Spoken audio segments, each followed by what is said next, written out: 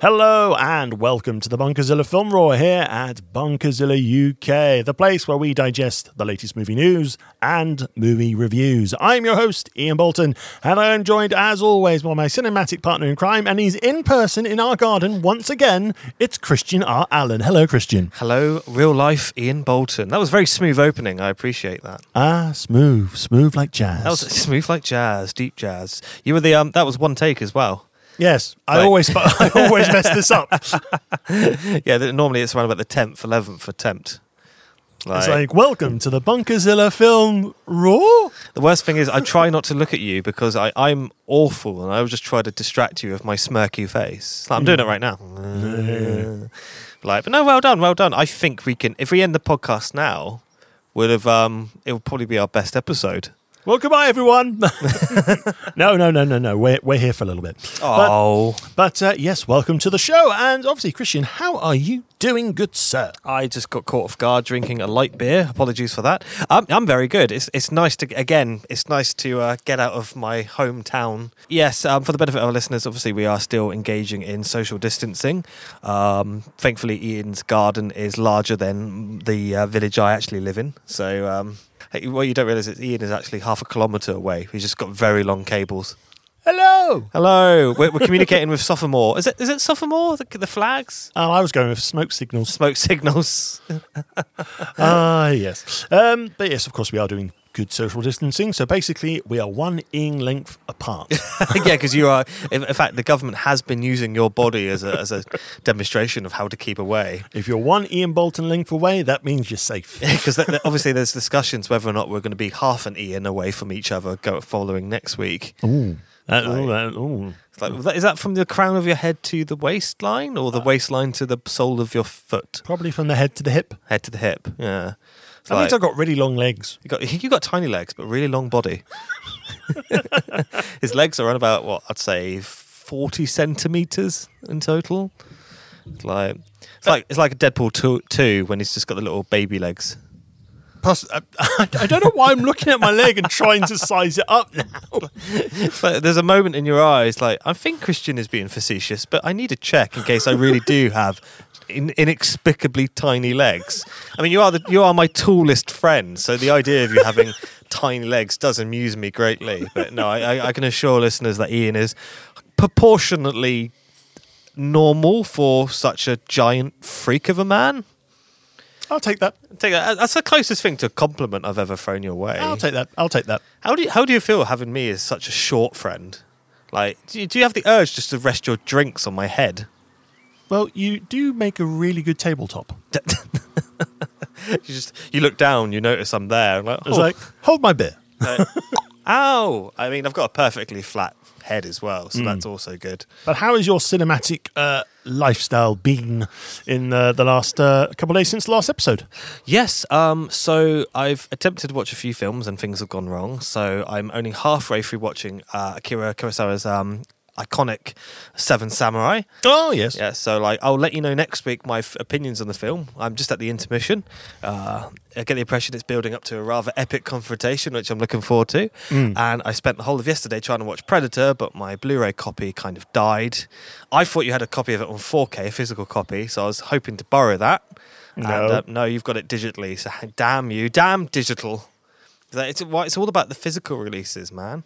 I mean, I like physical releases, but basically, if it's a film that I don't necessarily desire to have as a disc, I will look at it digital. You didn't desire to own a physical copy of Predator, the third best Arnold Schwarzenegger movie.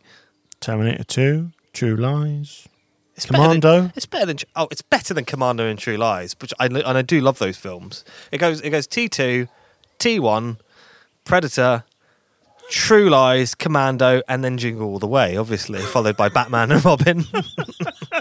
True Lies is very good. Yes. I think it's a bit. Obviously, it's a bit awkward of the whole. Oh look, everyone who's Middle Eastern is clearly the villain. It's probably the archetypal because it was interesting. It's a major Hollywood movie where the villains are Islamic terrorists, but this predates 9/11. It's like so yeah, it was ahead of the curve for all the wrong reasons. But if you can ignore that, it's a bloody fun movie. I mean, it's ridiculous. But you know, it's just like, oh, my horse, he's getting tired. it now, thanks to John Wick 3, it's the second best horse sequence in the history of action in cinema. Any other films? Or? Yes, I watched. I revisited Jurassic Park for the first time since I was a child, and it made me appreciate just how bad Jurassic World is. I genuinely think the special effects of Jurassic Park, are better from 1993.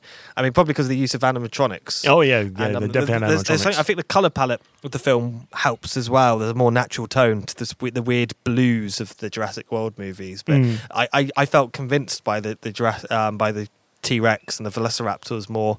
I mean, obviously it's clever filmmaking involved. Probably what Spielberg. It was probably reliving this nightmare on Jaws. We talked about that last week, obviously, like the fact that the animatronics didn't work. But there are moments where I find the Velociraptor, the condensation of her breath on the window far more effective than any of the CGI dinosaurs in the Chris Pratt movies. I realised just ignoring the dinosaurs, the characters are far more fleshed out and engaging than any. I think everything in Jurassic World feels really two-dimensional to me, while in Jurassic Park, even if you didn't have the dinosaurs, it'd still be a good movie. It's interesting. People keep thinking like, what causes the theme park to fail? Is it the dinosaurs? No, it's human corruption, which is exactly what happened. But no, it staggers me. Just what a year Steven Spielberg had in 1993. Like, he released Schindler's List and Jurassic Park, one of the most critically acclaimed films of all time, and it was the most commercially successful film of all time, Jurassic Park. Just like how is a film? I don't think he's. I don't think he's been able to top those two movies. Maybe Saving Private Ryan, but I feel certainly like he peaked in the early 90s there.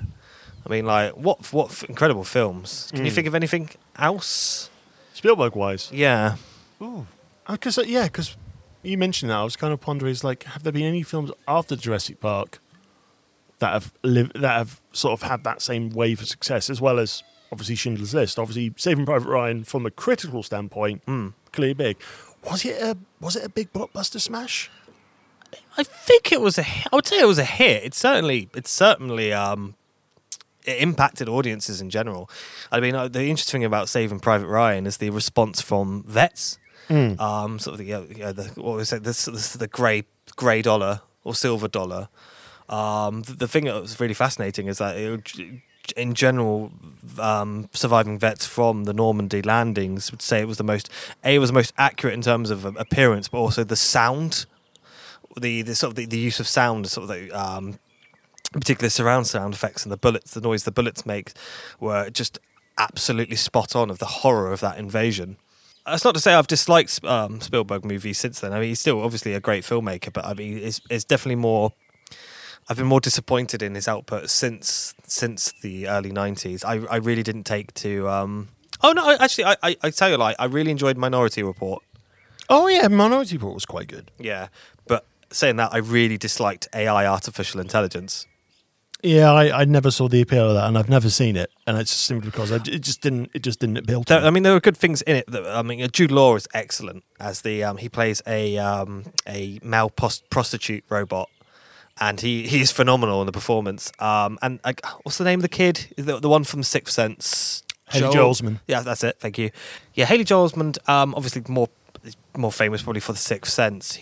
He's very, very good in the role, to the point where I found it too uncomfortable. Just, it's very disturbing. This soulless artificial child. It just made me feel uncomfortable all the way through. I mean, obviously that was the intent. I mean, the reason this was meant to be a Stanley Kubrick movie, but he held off production because he didn't think it would be possible to cast a child in the role that could perform to that level. And obviously Spielberg found the right actor after Kubrick's death. Spielberg taking a Kubrick project and directing it doesn't really work because they are not complementary filmmakers at all. Well, I'd imagine while watching it, you can kind of tell which elements are Kubrickian, if that's a word, Kubrickian in nature, and which elements have Spielberg is injecting his typical family shtick into the performance, and it's just a film that's too hot and too cold, and it doesn't gel at all. And it's just I found it a very unsatisfying experience. Frustrating because I was really looking forward to watching it because I'm a huge Kubrick fan, and I went into it believing this was Spielberg making a Kubrick movie, but it wasn't. It was Spielberg making a Spielberg and Kubrick movie. And yeah, it's unfortunate. But yes, aside from Minority Report, I wasn't taken by War of the Worlds. I feel that was a waste of time. Yeah, I'm not the biggest fan of War of the Worlds. No, I appreciate it. It was a massive hit. I really didn't like Ready Player One. It felt my problem with that film was it felt like Spielberg had never actually played a video game. Like the only scenes that were effective were, going back to Stanley Kubrick, were the Shining scenes, and they work because Spielberg obviously he knows film, oddly enough. But the whole gaming element of it just did not feel right at all. As obviously as part of a generation that grew up with games, I think the two films of his I have enjoyed since the mid-90s. I really liked were his two animations. I really enjoyed the BFG. I think that was underrated. I haven't seen the BFG. Oh no, I would recommend it, especially if you've got like kids around and whatnot. And another, I loved The Adventures of Tintin. And I'm desperate for the two follow-up movies because one's meant to be directed by Peter Jackson, and I believe the third one is meant to be a collaboration between the two, or Spielberg returning. It seems that being a fan of Peter Jackson is frustrating because all his projects seem to be delayed because he's too busy making other projects. Yeah. Same with like Guillermo del Toro is exactly the same problem. Oh yeah. I as you were talking about the Spielberg films, had a look on the box office for Saving Private Ryan. So it had a domestic gross in the US of $216 million. Wow, for a war movie, that's massive. Internationally, though, it performed a little bit better, $265 million. So about $500 million altogether. Yeah, just shy of half $1 billion. So about $481 million worldwide gross. Wow! For a war movie, that's incredible. So yeah, I think we can comfortably say that was a box office success as well. That was a hit, definitely. And I love Saving Private Ryan. I think that the opening half an hour in particular was incredible. It was number one in the US for 4 weeks. 4 weeks, and just remember, Shakespeare in Love is a better movie. Thank you, Academy. Anyway, on my side, what have I been? Have I watched anything cinematic lately? I don't think so. I've been playing more video games, I guess, during this period. So there's a new game that's come up, West of Dead, which is basically it's Switch, isn't it? No, it's on Xbox as well. Oh, okay. It's a Western dungeon shooter, but it's got Ron Perlman as the voice of the main character. Nice. In his sort of deep sort of drawl. Were you about to do a Ron Perlman impersonation? No, I can't do a Ron Perlman impersonation. I'm not going to try because that voice is just far too cool, and I would do it injustice. But no, I've been enjoying that one. It's more like you die, you go again, but each time you get a little bit better, and then you die and you carry on again. But unlike other games in that sort of genre, like Enter the Gungeon, I don't get as frustrated with level 1 as I do with West of Dead. So that one's not too bad. Anything else? No, not really off the top of my head, to be honest. It's like, well, that makes fascinating conversation for a film-themed podcast. Yeah, well, it's like I do quite a lot of other things for Bunkerzilla as well. So I've been sorting out articles and getting things ready on the website and looking after showrunners and all that sort of stuff. So go on, shoehorn in some other projects. Go on. No, well, actually, no, I tell a lie. There is a film we can throw in. No, we can throw in 2 films. Because Saturday night always seems to be family film night here. So last Saturday we watched the second Jack Reacher film, Never Go Back, which is all right, but... Is that Tom Cruise? That is Tom Cruise again, yeah. It leans more into the action element of Jack Reacher than, say, the mystery element. The first one did, and I think the first film is the better of the two. And then we had the fortune of watching a Skyscraper, last night with Dwayne The Rock Johnson. Yep, he leapt from the crane just to fly into a building. And when did he lay the smack down on that skyscraper? Did he give it the people's elbow? Not really, but he did a lot of Dwayne Johnson-y stuff. It's like, what's a Dwayne Johnson-y stuff? I don't know. I don't know where I was going with that. But no, I remember seeing Skyscraper at the cinema, and it's an attempt to mesh Die Hard and The Towering Inferno into a modern film. It doesn't necessarily work.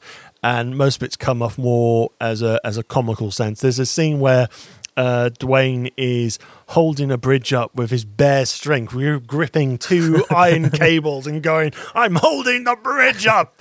Just as his wife, played by Neve Campbell, is placing a very thin plank of wood between said bridge and another bridge to go rescue one of their children. I mean, it's a prerequisite for any champion that they're able to do this. Otherwise, Vince McMahon's just not interested in you. Well, Hobbs and Shaw did show us that The Rock can also grip a truck and a helicopter at the same time. He brought down a helicopter. That wasn't even the most implausible moment of that film.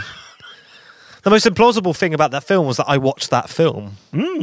And you had a lovely time. Oh, I rolled harder in my entire bloody life. Hobbs and Shaw. Oh, well. Are the other Fast and Furious movies just as bad? Well, I think they raced a submarine in number 8.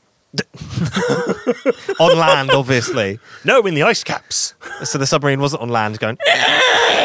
just like... through like downtown Detroit or something. I think Fast and Furious... 6 has dune buggies in London. Yeah, we need to watch those because we need to educate you in the world of Fast and Furious. We'll do. We'll have a major Fast and Furious marathon just for my benefit. Yeah, just before Fast 9 comes out. So John Cena's the villain of Fast 9, right? He's the villain, but also the brother of Vin Diesel. What? I know. Okay. Christian's mind has just been blown. Okay. I just said The Rock's not in 9 though. I'm not sure he's in 9. He was in... They'll have to have a fight eventually, because obviously they've only had 2 at WrestleMania, so we need the rubber match. Oh, yeah, absolutely. Big box office draw. I say obviously, like people listening to a film podcast are guaranteed to be wrestling aficionados, obviously. You never know. You never know. You never know. They may have developed a passion for film by watching Mr. Nanny back in the day. Yeah. Indeed. But anyway, let's crack on with the show. Let's start off with news. Big news, obviously, for UK cinemas. We are having them reopened very, very soon. View is going to open on July 4th, Cineworld, and is opening on July 10th. At time of recording, Odeon and Showcase are working towards early July as well. So that means you're going to have to pay for my unlimited card when it comes back. Oh, joy. Cinemas are opening, which is a great thing. They're bringing in, obviously, lots of new rules and regulations to obviously make sure the cinema going experience is going to be safe and lovely for all who go there. So there's going to be things like staggered film times. So not a lot of films are going to go in at the same time now. So it'll probably be like a film maybe every 30 minutes or something like that going in, which means less performances, but you know what, that might actually increase more footfall through the door. Yeah, I mean, it's better than no performances, which we've had for the last 4 months. Yeah, this is true. There's also going to be social distancing seating, so cinemas are working on seating plans for their screens to ensure families can sit together, and friends who want to go to the cinema together can also sit and enjoy the films in a socially distant and what's the right word? Acceptable condition as well. So I'm happy cinemas are reopening. I think I need to see the thing in practice before I kind of make a judgment. Yeah. Because obviously the first big release that obviously I think both me and you will probably be wanting to see is Tenet on July 31st. Yeah. Because that is definitely coming out soon. So, in addition to cinemas reopening, the Film Distribution Association, the FDA, they've amassed a library of Hollywood classics and also indie hits, modern blockbusters, and this comes after talking to the studios, independent outfits, and event cinema operators. And what they've done is they've compiled a list of about 450 films which cinemas can choose to screen, any one of them, when they reopen, to help reignite the box office until we get into a steady rhythm of new releases coming out. And this includes the films that were cut short of a cinema run as well. Because there's going to be Onward, Sonic the Hedgehog is going to return. Yep. That's the ones off the top of my head. I mean, there's also Misbehaviour, Military Wives, Trolls World Tour, even Emma as well. Emma full stop. Yep. And even the recent Oscar winners, Parasite, as well as classics such as Wizard of Oz, Casablanca, Lawrence of Arabia, Sound of Music. I've tried to find a whole list of this 450 because I'm fascinated to know what's on this list. But even things like Back to the Future trilogy, Dark Knight trilogy, Matrix, Harry Potter, Fast and Furious, Hunger Games, Twilight, a lot of franchise movies are on this as well. Mm-hmm. So it's kind of, I would say, for the independent cinema in the UK, this is kind of like, we can kind of have a nice sort of retro rewind to some of the big films of yesteryear and encourage people to come and see them again on the big screen. I mean, it would be quite cool. But I think the good thing is cinema's opening. That's a great thing. That's the news I think a lot of film fans have been waiting for a long time. I think the important thing as well is when cinemas open, people actually go to the cinema and support them because they have obviously been hit by coronavirus. So if they want their cinemas to carry on being a cinema, they really do need to support, especially the independent ones. Yeah. I mean, if you've been listening for the last couple of months, you probably can tell I have not been impressed by the content produced for streaming services. There's been a few films I've enjoyed, but overall I think the quality is not up there with major cinema releases. So it's been a tad disappointing. So I am looking forward to going back to the silver screen. I mean, my attitude towards coronavirus in general is, yes, we need to be safe and ensure that lives are protected, but we also need, it's a tricky balance because we need the economy to be strong, because more people will die if the economy collapses than if we just allowed coronavirus to run wild in society. This is good news for me. As again, I will reserve my final opinion until I'm actually in the cinema and I see how things are. Because if I'm too close to someone who's coughing and sneezing, I'm going to be very uncomfortable and unlikely to return. To be honest, I'm very excited by the distribution list. This is the way cinemas were up until the sort of dominance of home video release in the 80s and 90s. Anyway, so I mean, I'm quite excited. I mean. Last year, I randomly, just for going on Twitter, I discovered that my local cinema was replaying The Matrix. Which I told my partner, and we were within 5 minutes. We were in the car heading towards Odeon, and that was a great evening. So, I think there's definitely an appeal from broader audiences to watch classics. And I think, although I'm not a big fan of them, I think Twilight will be popular, and the Harry Potter films definitely will be like. It's perfect for Kids Club. Yeah, stuff like that. So I don't know why this kind of thing wasn't available widely beforehand, because it gets bums on seats, and that's what we want, really, isn't it? I can shed light on that sort of thing from my experience working in the independent cinema chains in my a few years back. And I used to be, usually on every Monday, we would be involved with getting the new film times ready for the film releases on Friday. Yeah. And this would involve liaising with the film booker who was designated to your cinema, who was in turn talking to the studios as well. And I was very lucky in one time to go to the central office of the cinema chain I worked for and kind of observe how the whole film booking process happens on a weekly basis.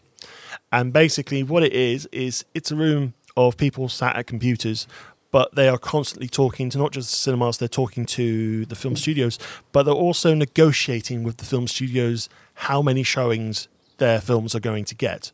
So, for example, if you were Disney and you had The Avengers, for example, they would be saying, well, Disney want your biggest screen all day, every day, and half of these performances, because 3D was still a kind of a big thing back then, half those shows must be 3D.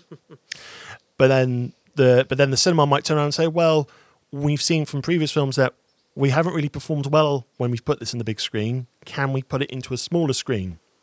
No, you put it in your big screen, please. Wow, I didn't realize... Or you don't get the film. It's that simple. I did not realise how much of a strong hold the distributors had. Yeah. I mean, some distributors are quite relaxed, I guess, sometimes, because if they see the film is performing and obviously new films are coming in, they understand that those new films have to take priority, they'll probably say, they usually go, we're happy with one show a day in a prime time evening slot. If you're happy with that, yeah, fine. There you go, film booked. We'll send the print through, or we'll send through new digital keys if you have it on digital projectors, just so we can continue playing it. And it's fascinating. I really enjoyed doing the film times when I was working in the cinema, because it was kind of like building the schedule that worked, which you felt worked for the audiences that were coming in. I even did a little bit when I was working in the multiplex in High Wycombe, because you would be going, right, so what's going to be the big film of the week? Right, we're going to give that one, say, the 8:30 show time. So that's going to be slap bang in the middle. Unless it's 3 hours plus, we'll put it back to 8 o'clock. Prime real estate. Yeah. And then you're kind of going, right, what is this sort of film? What sort of audience is like? So if you look at something like a period drama, you go, right, so the best audience for this is going to be the concession audience, and they're not going to want to stay out too late. So we'll bring that in. We'll start that at maybe 7:30, maybe start that towards 8 o'clock or something like that. And then you kind of plot around. So obviously, if you have something like a horror film, for example, you would go for like very late on, so maybe 9, just a little bit after 9, that sort of thing, just so you kind of spaced it out. But in that, I generally enjoy that. I think that was one of the tasks in my cinema working career that I just loved doing. And it was just kind of just taking to it like a duck to water, and just kind of build the schedule that I felt suited the audiences that we're bringing in. I'm not sure that's changed in any sort of way for anyone listening who does film booking for their cinemas or stuff like that now. I don't know how much it changed. It didn't feel that way when I worked for the major. I worked for Cineworld, and it felt very top down. Like I don't feel like there was. To be honest, I mean. None of the managers I had are even there anymore. I didn't feel like the managers did much work at all.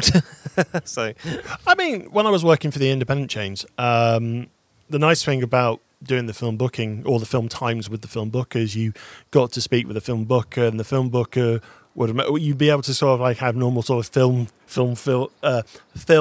themed conversations. So you're kind of going, I like this film. I was like, yeah, I like this film too, but we can't play it because it's not going to work for us. It's like, okay, fine. Do you have any recommendations? Well, we could do this.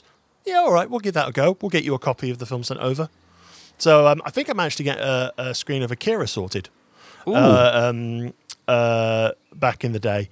And it was mostly because all the other cinemas in the chain were showing it, and we were one of the ones that weren't. And I kind of just went, can you let us have the showing, and I will try and get at least half a screen in there.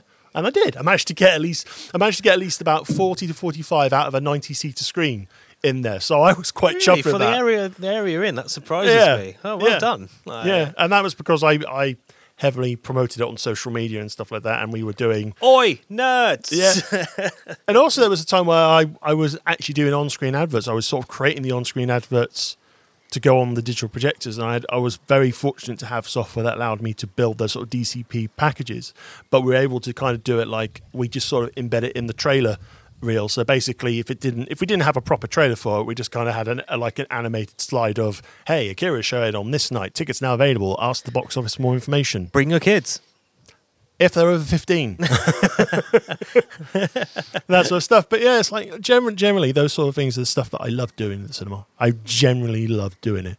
And it's like I look back and it's like it's a shame I'm not part of the cinema industry anymore, but you never say never. I can always return in the near future. Who knows? Bring me along, let me be the projectionist. I can just press play.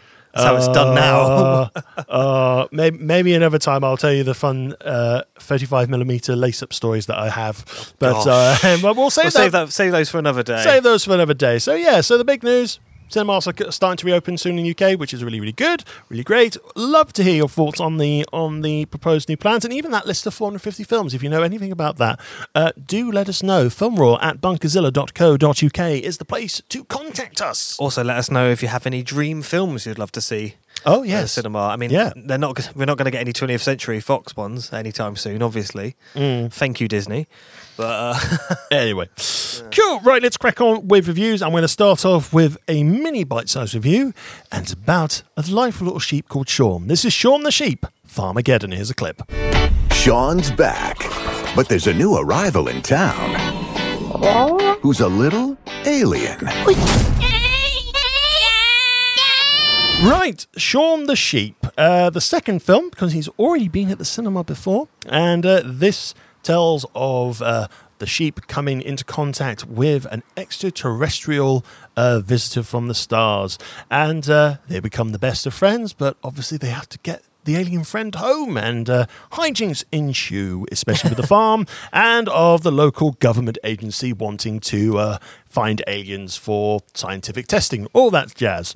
So I think the best way to describe Shaun the Sheep, Farmageddon, is it is your typical alien movie by the numbers, I guess. So a family alien-themed film by the numbers. Yeah, it's basically, if I was just to say to you, imagine Aardman making E.T., That's the film. Yeah, spot on. Yeah. I mean, it feels very much as if they came up with the pun title first and then wrote the film around it. Because this is the best named film I've ever watched. Farmageddon is excellent. That's pure dad joke pun territory, and I love it. But yeah, should we get the negatives out of the way before we sort of talk about the positives? Or yeah, I mean, like I said, I will touch on briefly my sort of viewpoint of Aardman animation films recently. That's a good idea. Because obviously they're responsible for things like the Wallace and Gromit series. They're responsible for Curse the Were-Rabbit, which is an amazing film. I still think it's one of the greatest animated features of all time. Either Chicken Run was great. Chicken Run is brilliant. And the thing about Aardman is that they're always derivative of other works, but it's very tongue in cheek. Like Curse the Were-Rabbit is the closest thing we've had to a Hammer horror movie since the 1970s. Yeah. Chicken Run is a remake of The Great Escape, and it's very much a loving homage, and it's always tongue in cheek. Like, it's winking at the audience, like in similar veins to like more successful. I should stop name dropping The Simpsons, really. But and it's the same with Farmageddon. It's a loving. A loving homage to a number of great sci-fi products. Like 2001's heavily riffed on, along with Close Encounters of the Third Kind. Alien is obviously. But no, those earlier films you mentioned are incredible. I don't know about you, but last year's I've been a bit disappointed by Aardman's output. I really didn't take to Early Man. Yeah, Early Man, I was very put off Aardman through Early Man, and that's not to derive the hard work that's gone into the films. It was just this. I think there was so much potential there for Early Man to actually have a fun animation. I mean, because caveman animations at the time were being popular. You had the Good Dinosaur, you had the Croods. Yeah, that was. So it was kind of like, yeah, this is another take on it, but this is Aardman, this is British animation. So you went in there expecting, well, again, it's like brilliant puns, wonderful play. Plus sort of playful homages to all these, things like a million years BC, that kind of nonsense. My problem with Early Man is that the marketing presented a very different film to what we got. A football match. Yeah, the first 20 minutes of Early Man are fantastic and genuinely hilarious. And just watching, again, it's Aardman making a caveman story. You kind of get what you feel like you're going to get in your mind. Yeah. Did what I just said make sense? Yeah, I think so. Yeah, but you went in there with certain expectations, and then after 20 minutes, the film's subverted, and you realise they're not actually in prehistoric age. You're in the sort of early Bronze Age. Yeah. And that this tribe have just been left behind by society, and it becomes a football match. Yeah. With Tom Hiddleston playing, using a ridiculous French accent, sort of John Cleese style. To the point where we'll see even the point of getting Tom Hiddleston to play this role. When Eddie Redmayne was in it as well. He plays the main. He's the main guy. Yeah. He's actually quite alright if he was effective. But just watching an hour of football, claymation football, was painful. Yeah. Even if I enjoy watching football games, it's like, to be honest, it's like it's not something that meshes well. just ignoring what we're talking about. Like, as you're probably more football fan than I am. I'm more of a casual fan. Has there ever been a football film that's been entertaining in the history of cinema? Goal free, obviously. I did see the first goal at the cinema, but I saw that for free because I was working at the cinema at the time. Zidane. I haven't seen Zidane. It's meant to be very good. That's a documentary. So that's a documentary. Count, but yeah, the ones I think of, I haven't seen Escape to Victory. Escape to Victory. I haven't seen. Right, we're going to make a football movie set in World War II. And we're going to cast Stallone, Pele, and Michael Caine. And like, yeah, what's the story? Just the football match. What else? I mean, there are football themed films. Actually, I would say Kes is very good, and Bend It Like Beckham's. I haven't seen Bend It Like Beckham. FIFA Pitch. Haven't seen that. No. Isn't? Yeah, FIFA Pitch. That's Nicholas Hornby. I think that was a Nick Hornby adaptation. I'm trying to think off the top of my head. And there's also Mean Machine with Jason Statham and Vinnie Jones. God. Or Green Street with. Oh, that's more about hooliganism rather than football. So, but can we generally agree that football movies aren't well known for being particularly high quality? Yeah, I think the only film in that list that's really kind of elevated is probably Bend It Like Beckham and Kes, I'd say. But that's the kind of that's more of a fight. It's not really a football movie, to be honest. Yeah. But no, Early Man I found was a real disappointment, especially the fact that it's Nick Park. Yeah. I absolutely adore, and despite the fact that I didn't take to Early Man, I could still appreciate the craftsmanship. Yeah, like you were saying just now. Like, the visuals are incredible, and it's the same with. I find with the Shaun the Sheep movies, they're somewhere in between. Yeah, it's they're not great, but they're not bad. They're tailored more, I think, to a younger audience. But there is enough for an adult audience like ourselves to enjoy. Because I mean, the film is littered with Easter eggs. Like, absolutely. Not just the film references, just the set, everything. If there's a opportunity for a joke, it's there. Like they have a secret base which is hidden as a car wash, and at one point the car wash sign falls down, and there's a sign underneath it saying "secret base." And I love jokes like that. I love the fact that all the sort of FBI Men in Black-esque agents, they're all wearing these yellow biohazard suits, all of them, to the point where they can't even drink their cups of tea. Yeah, and it's kind of relentless. These wonderful little gags, even the story is not that great. I'm still laughing and I'm still entertained. Shaun is a delightful character. I mean, oddly enough, Shaun is a bit. I didn't find Shaun as endearing in this as I did in, say, the first Shaun the Sheep movie, or even Close Shave. I mean, Close Shave is one of the most incredible. I mean, obviously it's a short form, but it's one of the most incredible movies out there. The whole end sequence with Preston, the evil cyber dog, and just seeing all the sheep on the motorcycle. Oh yes, the pyramid. The pyramid. I mean, those incredible Aardman moments, which do carry over into Chicken Run and Curse the Were Rabbit, they're kind of missing from this. There isn't a moment in this film where I'm amazed, but I was entertained, and I did enjoy it. But yeah, it just never sort of caught those heights. Okay. Would you say you had the same thoughts? Or yeah, I mean, considering I really do enjoy Wallace and Gromit and Chicken Run, I think story-wise, it's very safe. It's very by the numbers. You can basically read the beats as they come along. So. Yeah, I within 5 minutes I knew exactly what was going to happen and was accurate entirely. Yeah. It's something I probably wouldn't mind watching again, even if it's just something on in the background. I wouldn't mind watching it again.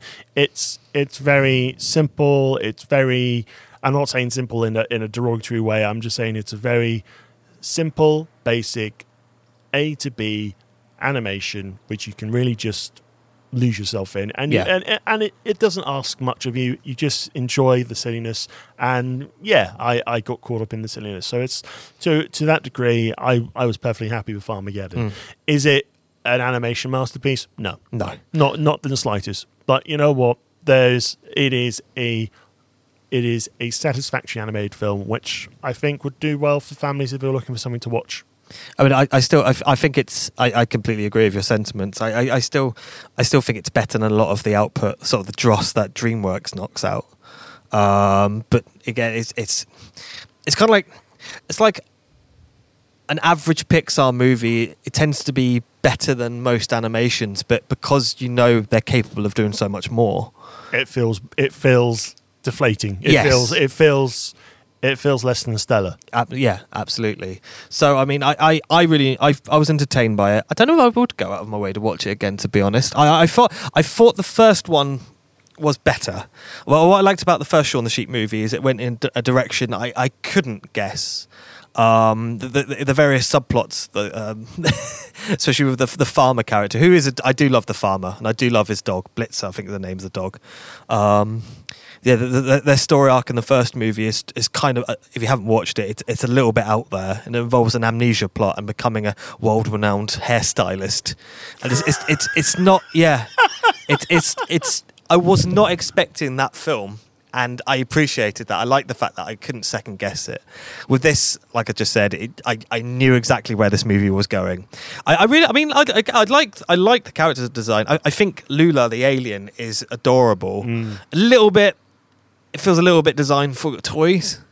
Like, yeah, I can imagine. But it's still it is adorable. More so than the sheep, which is interesting. I do like the fact again all the sheep have their own characters. I like the dog Blitzer. I think his attempts to control the sheep by frisbee, no human cannonballing, just installing this unnecessary level of bureaucracy around the farm. I thought that was quite amusing. Just the ultimate killjoy, and the farmer just being quite greedy and trying to get as much money out of this early on, there's a crop circle in his farm, and he immediately thinks, "All right," and he just puts up a £20 entry sign to his alien themed theme park. Oh, and it's when he defaces it and turns it to 30 when he realises there's more people there. I've just thought that's funny. That's funny. So I think the film is let down by its plot, as we've said, but the gags do hit. The visuals are fantastic. I like the characters, but it's just we know Aardman can do better. Yeah. Yeah, and in that mind, with a star rating, I'm quite comfortable to give this 3. Yeah, I was tempted 4 just because the claymation is amazing. But yeah, I'd say for me, I'm 3.5. Okay. So how does it? Well, if you're 3.5 and I'm 3, that still kind of makes it 3. Yeah, we'll say 3 stars. Yeah, it's 3. It's 3 stars, and you can now watch Shaun the Sheep Farmageddon on Amazon Prime. Right, let's move on to one more review, and let's talk about the personal history of David Copperfield. Here's a clip. Whether I turn out to be the hero of my own story, or whether that station will be held by anybody else, these moments must show. My boyhood days seem now like a scarcely believable fiction. London is full of wonders and wickedness. And it's ours, David, to go wherever we choose. Well, I'm not down there. Creditors make that road impossible. 2 tailors and a most unreasonable muffin man. Copperfield! Your mama is ill. How ill is she? Very ill. Very ill. Very ill. Very ill? Dangerously ill. She's dead.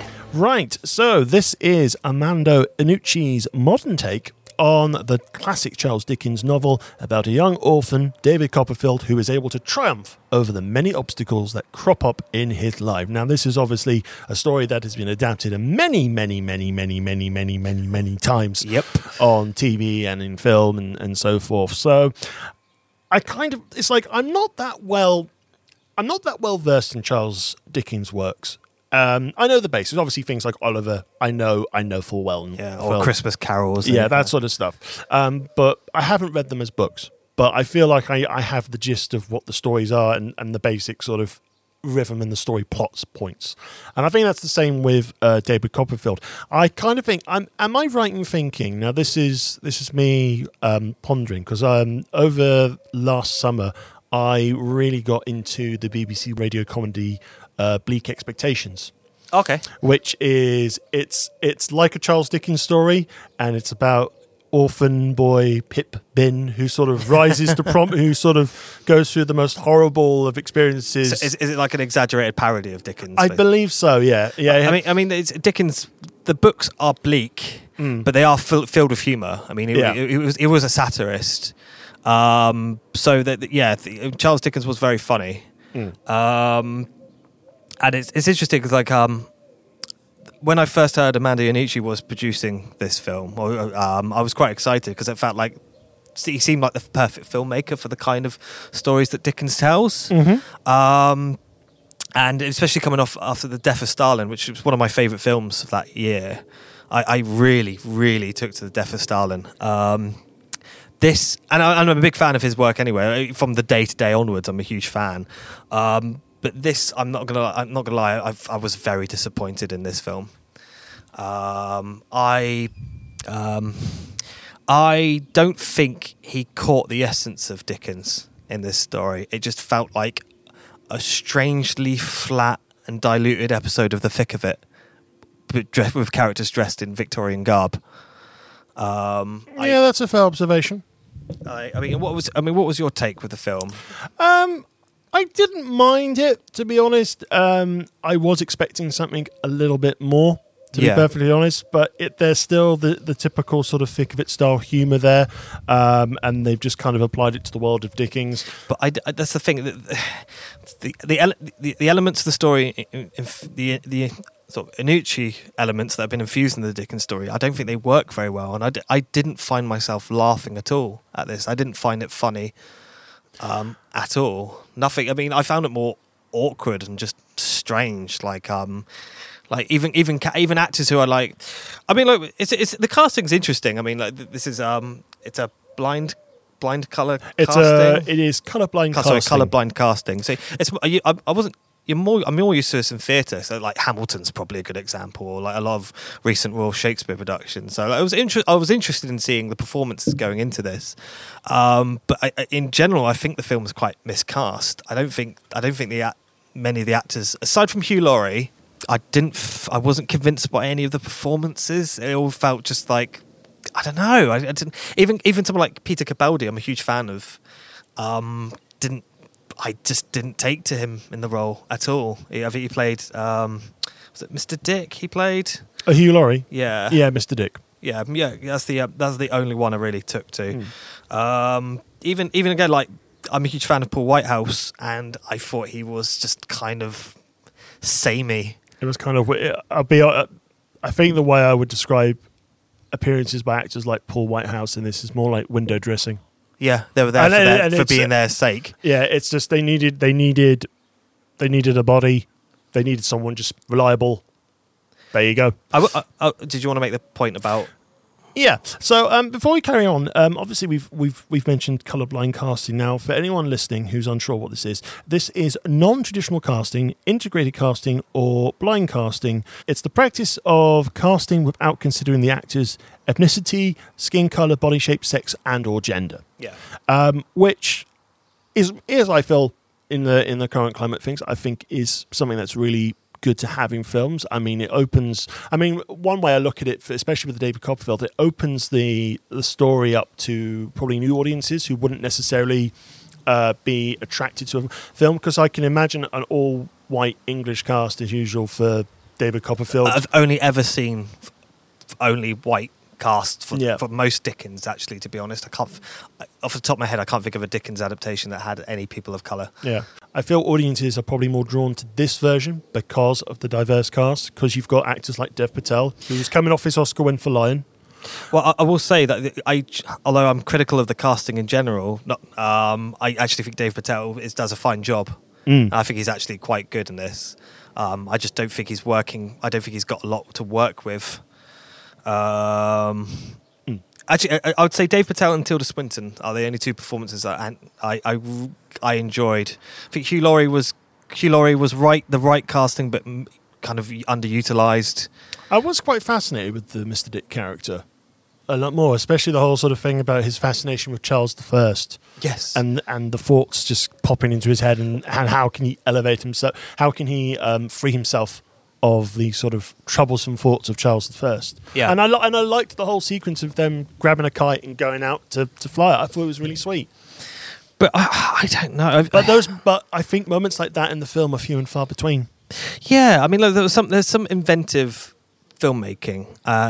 In some ways, this film I thought was quite reminiscent of Michael Winterbottom's A Cock and Bull Story. Oh, okay. Which was that's a film I put that as more as the interesting camp as opposed to being a particular good movie. There's a film that did something interesting with classic material, and I think Amanda Iannucci attempts this, like some of the interesting cuts, like the hand coming through the set, and then you like. I don't know. There's a strange sense of magical realism throughout this film that kind of gets undermined by itself, and I think the problem this film, I think my biggest problem with this film, because I couldn't quite put my finger on it whilst I was watching it, but I just felt like there was something off, is that the novel was huge. It's nearly 1,000 pages long. And this film is too short. It's too short at 2 hours long. I feel like rather than focusing on certain elements of the story, Armando Iannucci has decided I am going to fit everything into this. And it moves at a bit of a breakneck pace to the point where there is no chance to sort of stop and breathe and actually take in what I'm watching. One of the major themes in the novel and the film, obviously, is abuse of children in the workplace. And at no point did I feel as though David Copperfield's experiences in the workshop were particularly abusive. They're quite brief. They're very brief. It didn't feel like a Victorian sweatshop at all. It just it almost felt like a sort of a laddie fun time, which is really odd to me. That kind of that element of the story wasn't caught at all. But that's probably because we only spent about 3-4 minutes in that entire plot line. And that's a major element of the story. So by the time that David Copperfield is an adult and he's moved on to move beyond that part of his life, we're not really emotionally invested in him or any of the characters that surround him, to be honest. And I think it's just a consequence of the pacing. It feels a bit more like a sketch show, sort of like more like the Fast Show. Going back to Paul Whitehouse, it's like scene, something happens, and I never really feel like I get to know the characters, their motivations, who they are, what they do. Just stuff happens at a stupidly fast pace. And I just wish the film was either a bit longer and it took time to tell the story it's trying to tell, or it focused on different aspects of the narrative. Because I tell you what, I there was a lot in this movie and I didn't care for any of it. Okay, that's fair. Yeah, I think the breakneck. I mean, on one side, I didn't mind the breakneck pace, but I can understand your point of if you're adapting a book as big as David Copperfield, you need to give room for characters to breathe, because some characters pop up and then they're gone, and you don't understand why they're so important to the story in the first place. Yeah, it's like you were saying that all the casting is window dressing, and it's a waste of great talent. I mean, like Benedict Wong, he's just kind of like a one-line joke. Yeah, it's just a waste. I think Gwendolyn Christie, she gets a bit of a I don't know. I like the fact because Gwendolyn Christie plays the sister of Murdstone, who is played by Darren Boyd. Yes, and they are both tall actors, and I loved the fact they were playing on the tallness in their scenes. Well, that's the thing. Again, there's interesting visual language used throughout the film, and but it's a problem for me. It's always story. It's like if the story doesn't work, then everything else is going to fall apart. It doesn't matter if you have this fantastic cast list, like and a great director, and I think my problems with the film are with the story. I think on reflection, with the personal history of David Copperfield, I don't regret watching it. I think, as I said earlier, I was expecting something a bit more from Armando Iannucci. I can see other viewers or other fans of his work taken to this quite nicely, but probably it's a one and done for me, to be perfectly honest. And I'll probably stick to things like Death of Stalin, Thick of It, or even In the Loop, for that matter as well. Yeah, In the Loop is very good. So it's kind of like I don't regret my 2 hours. I think I think it was a decent length for me. It's just I think it's kind of like the abridged non-stop whiz-bang tour of a Dickens classic, and I think some Dickens fans will probably not like that. I'd imagine like Dickens fans would probably not take to this movie at all. Plus, I don't want it to sound disrespectful to the work of all the other people that have done Dickens adaptations, but how many more times do you need a David Copperfield adaptation? Well, obviously, I think the selling point of this adaptation is clearly the casting, yes, and the filmmakers involved. So I can understand that too. I can perfectly understand that. They were doing something new, something different, something new, with something that's been done, like like Shakespeare, like live Shakespeare has a similar approach, because how many more times can you do Shakespeare? Yeah. Yeah. And it's like, I think we mentioned previously on the show, it's like the Coen brothers are working on a version of Macbeth with Denzel Washington. Ooh, and that's interesting. And that's a vision I go, oh, okay. I think the casting was interesting, and I was excited to see what these performers brought to the role, but I just don't think they were giving much to work with, which is a real shame. Again, I think Dave Patel he does an admirable job, and he has natural charm and charisma that sort of like cuts across this anyway, I felt, but not enough to make me entirely compelled. I'm treading the same points here, but I think there's not much to really dive into. I think any further on David Copperfield. I think if you're interested, give it a whirl, make your own mind up. Do let us know your thoughts on that on filmraw at bunkerzilla.co.uk. But I think for us, it's like, yeah, we've watched it. It's probably not one we're going to revisit. Yeah. So, star rating, I'm going to be... It's like I do like little bits of this film. I really do. And I think on that level, the most I can give it is 2.5. I was tempted to give it 2, so it's going to be 2, isn't it? I think about this. Should we say 2? Well, yeah, we did 3.5 and 3 to 3. Yeah, no, that's fine. Yep. So so if I declare that made it 3, then it declares it's 2 here. So, but like I said, I think the 2-star rating is more to do with our expectations of the film and probably how we receive the film. It's not necessarily a statement of saying this film is poor. It's just should be better. It's just it was. I found it personally quite disappointing, and I don't think people are going to take to it. That's just my thoughts. So yeah, fair enough, and we'll leave it there. So we're coming to the end of this episode of Film Raw. Thank you very much for listening. Hope you enjoyed the episode. Do let us know your thoughts, as always, on the reviews and the news covered in the episode by dropping us an email over at filmraw@bunkerzilla.co.uk. And don't forget, you can also follow us on Facebook, Twitter, and Twitch, and Instagram, all with the magic word Bunkerzilla UK, all one magic word. Is that all the social media? That's all the social media, all the time. Like, and smoke signal and Morse code. Yep, Bunkerzilla UK, that's the word. Yep. Yes, so until next time, thank you once again for listening. I've been Ian Bolton, and I've been joined by Christian R. Allen. Sayonara. Stay safe and keep it cinematic.